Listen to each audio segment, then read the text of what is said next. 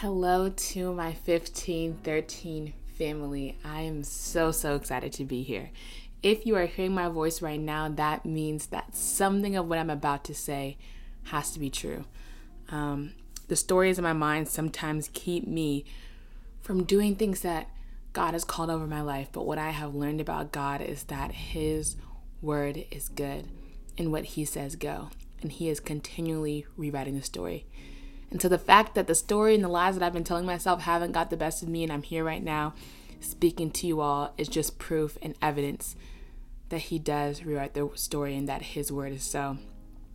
My name is Lauren McCain. I didn't say that. Hayden is one of my dear friends that I've met in this past year, and I am so honored to be a part of 1513 and everything that they're doing and things like that.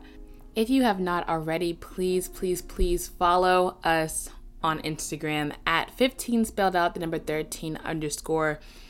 There's just going to be so much that's going to happen this year. I don't know what it is. I don't know the details, but I know it's going to be good. I don't want to take up too much time, so I'm going to jump right in to what we're talking about. Today, the title of this message is It Is So. Last week, we learned that God is for everyone and God accepts and loves everyone. And this week, we are learning that God is committed to the story and His word is good and what He says goes. We're going to read some scripture. I'm going to give you guys a few points, but I want to keep it as clear and concise as I possibly can. So I'm going to just give you guys the points right off the bat. Then we'll read the text and then we'll tie it all together. The first thing that you need to know in the title of this message called It Is So is that God is committed to the story.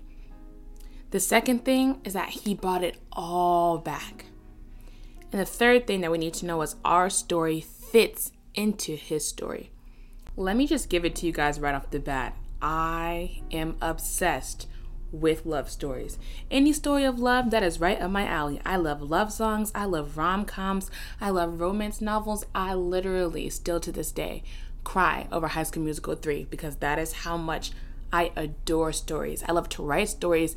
I love to listen to music that'll make me cry just because I'm just thinking about all the love swirling in the air, and I've been like that for as long as I can remember.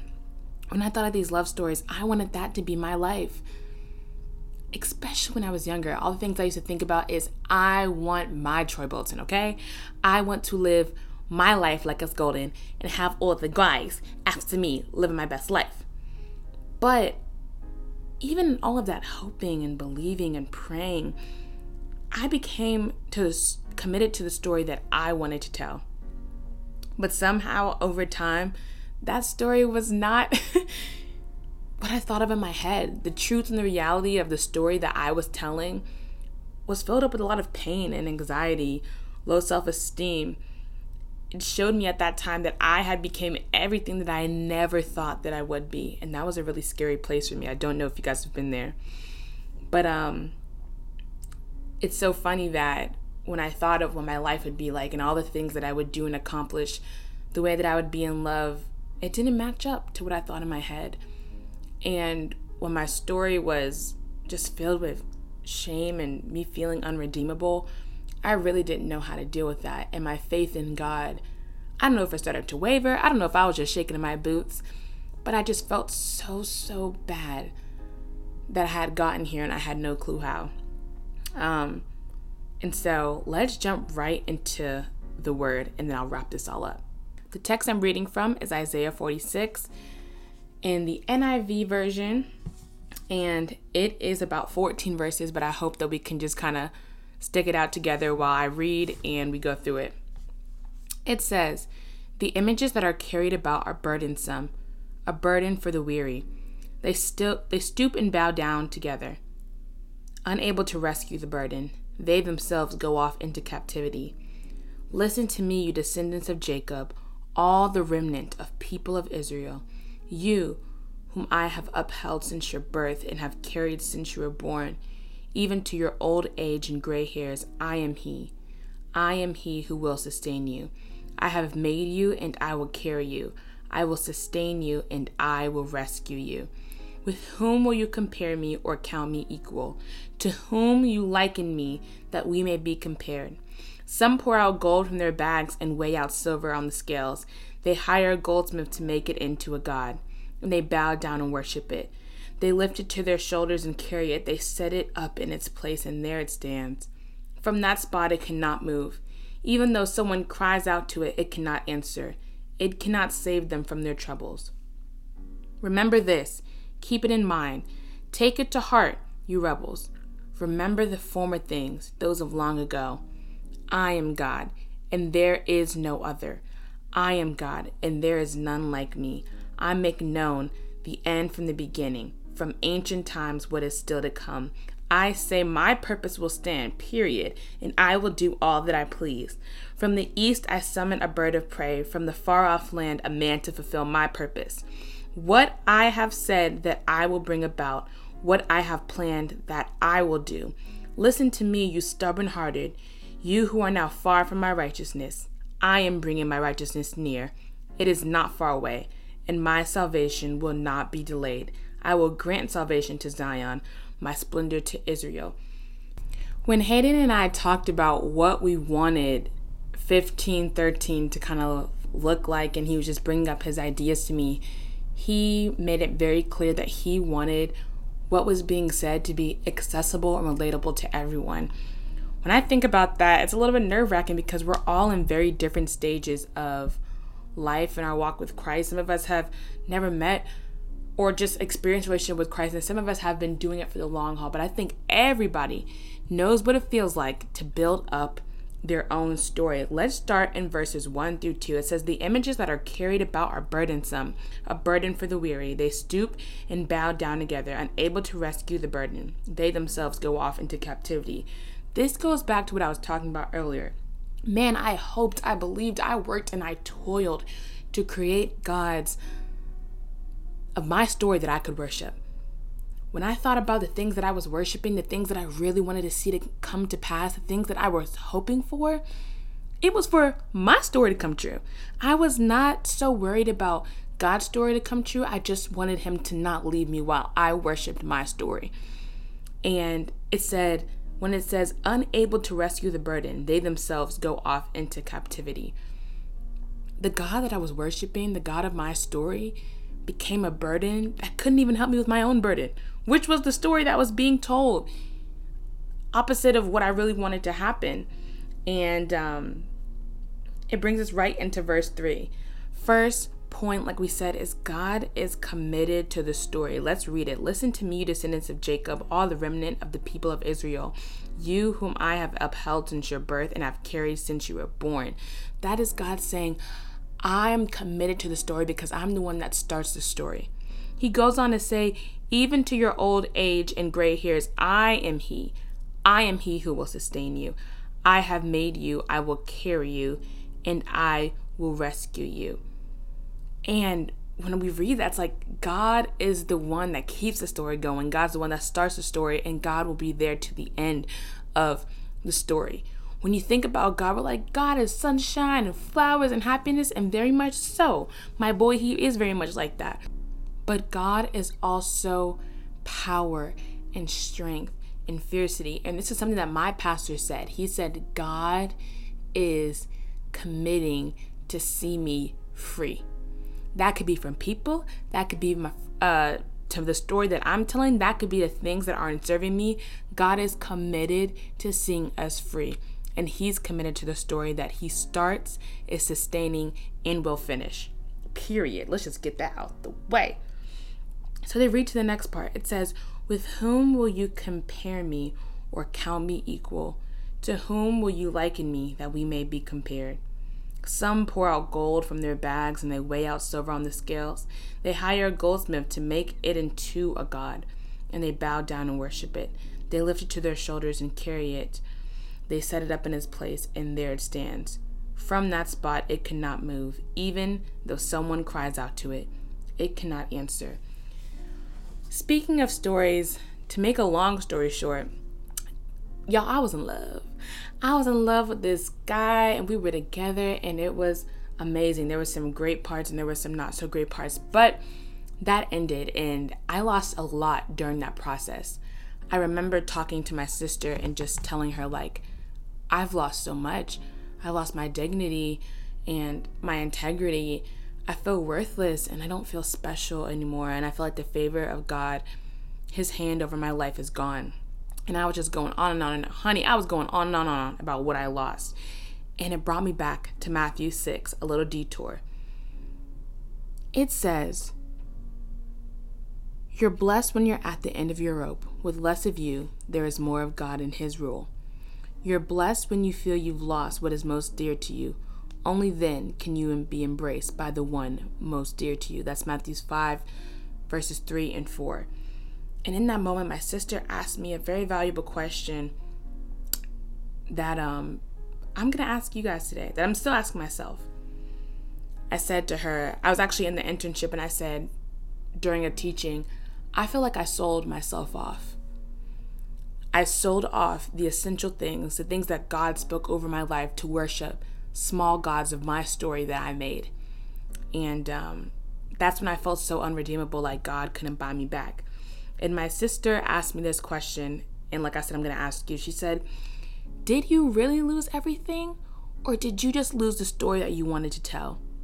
When we say God bought it all back, you can see in countless places in the Bible where God is speaking to us and he is saying, you might have sold yourself off.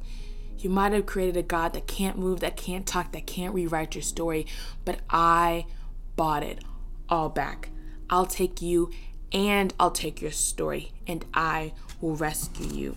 When it says that they hire a goldsmith to make it into gold and they bow down and worship it, they lift it to their shoulders and carry it, they set it in its place, and from there it stands man.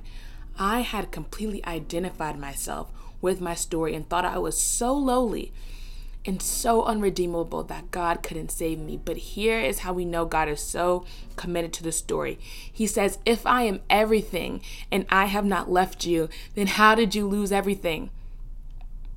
You just lost a story that you wanted to tell, that you shouldn't have been worshiping anyways, and I had to detach you from that so that I can embrace you.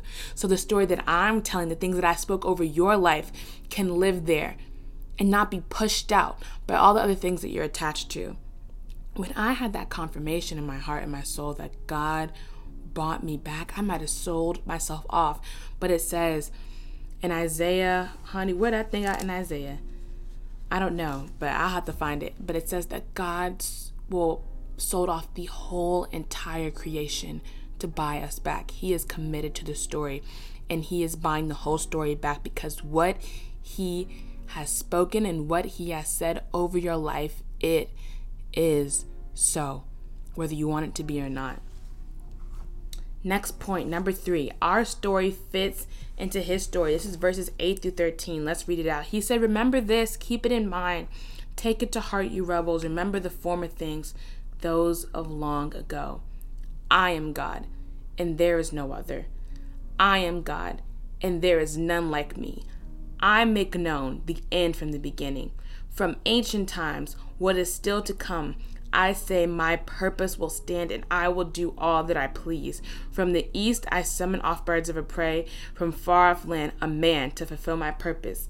Here's one thing, God's story can't fit into our story. I lived that way for so long, and I found myself completely discontent and disappointed with how things were going. Our story has to fit in his story.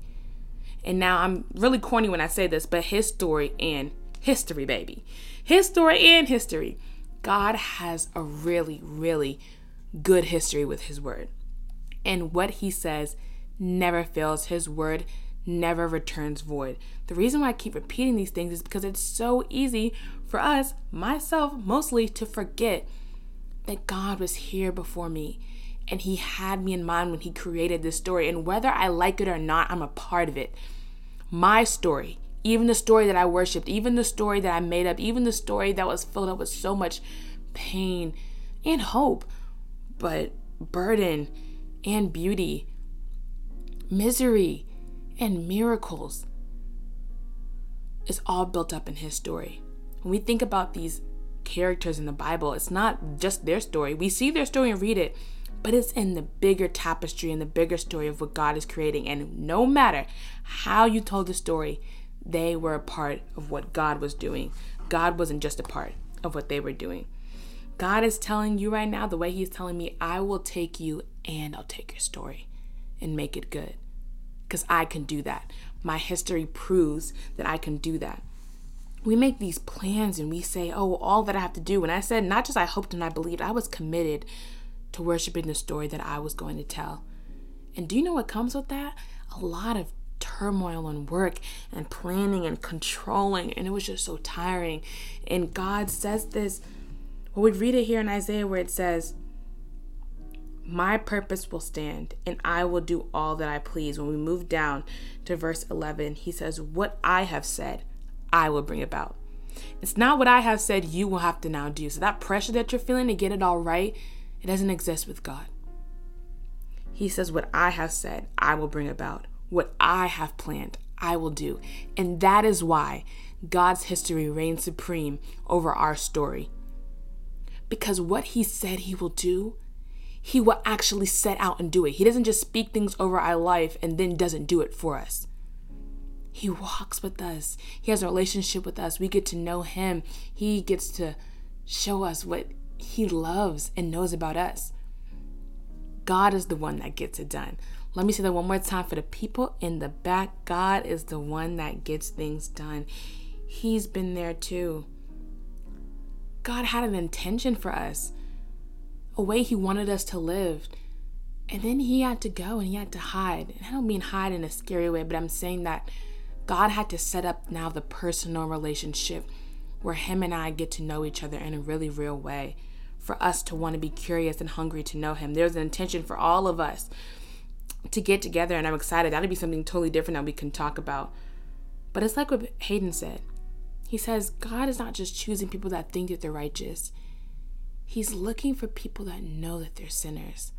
What peace comes with knowing that I'm a sinner and I still fit into God's story because he's the one who did it? I'm sure he felt pain too. Every single time that we turn away from him, every single time that we choose things over him, every single time that we insult ourselves and say bad things about ourselves, or we're riddled with shame and anxiety and pain, because he died so that we didn't have to live that way, but so that we could really live in the fullness of his love. He's been there too. And even then, what was in the mind of the Father still remained.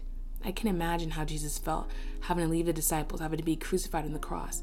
But even in that, even in his personal story, was the bigger story of all that God was doing. And in this last part where he says, listen to me, you stubborn-hearted, you who are now far from my righteousness, I am bringing my righteousness near. It is not far away, and my salvation will not be delayed. I will grant salvation to Zion, my splendor to Israel. When I read this, God was saying, come with me, Lauren. You don't have to be righteous because I'm righteous and I'm near. And my story is going to completely embrace everything you are. I'll take you and the story. I'll take you and the pain. I'll take you and I'll take the scars. I'll take you and I'll take the fact that you feel abandoned. And my story will completely rewrite everything that is in your heart. And it'll be engraved deeper than anything else that you ever heard. I don't want to keep on going way too long about this and draw it on longer than it has. I just want to do what I think God wants me to do. And what I believe he wants me to do, which is just to bless people and to spread the word and the good news of his love. It really doesn't matter where you're in with your walk in Christ. If there's anything that you take away from this, it should be this: that God is good on his word. His history proves it, and he will take you and your story, and he will rewrite something so beautiful. Not rewrite what he said, but rewrite your story and the things that you've said, because he's just good like this. And in the moment that you think that you've lost it all, ask yourself that question that God is asking you. Did you lose everything, or did you just lose a story that you wanted to tell? Because I have beautiful things for you, and you're blessed when you lose a story that you wanted to tell. Then you can be embraced by the dearest story to you. the one that He's spoken called all along. 1513 family, I am so happy and grateful to be here. We're about to shut it down. Please utilize our social media and DM us. If you hear something in this that you want to talk about, or if you're hearing this and you decide that you want to have a relationship with Christ, let us know. We want to pray for you and be there for you. And, I've grown up in a non-denominational church, but I've also been in a traditional church too. And I don't want to put pressure on anybody to do anything. But I do want to pray as we finish this and just say thank you, God, for all that you're doing. I still fall short of everything that I just said, but the fact that I'm speaking right now is a part of your story. And slowly but surely, you are rewriting the story that I've been telling myself, that my voice is not valued and that I'm not enough. But thank you for redeeming me. Thank you for taking me and my story and fitting it into you, God. Thank you for showing me that I actually didn't lose it all, but I got the best gift, and I was granted righteousness that I didn't even have to bring about on my own. Thank you for loving me. If there's anybody hearing the sound of my voice right now, God, let them hear you. And let them hear you say, I want to be close to you and I want to know you. Don't worry about all the tasks at hand that need to be done. Don't worry about all the behaviors that you keep trying to formulate and simulate to make perfect. I want you just as you are. And all you have to do is say yes in your heart, and I know.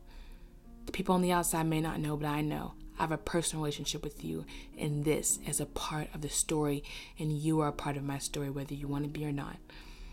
God, we're just so thankful for all that you're doing, and we're expectant and excited for you to continue to write the story for us this week until the end of our days. Thank you guys so much. I'm so excited to be sharing this. Like I said, I don't want to drag it out. 1513, I love you. Hope is absolutely on the way. Love you guys. Bye.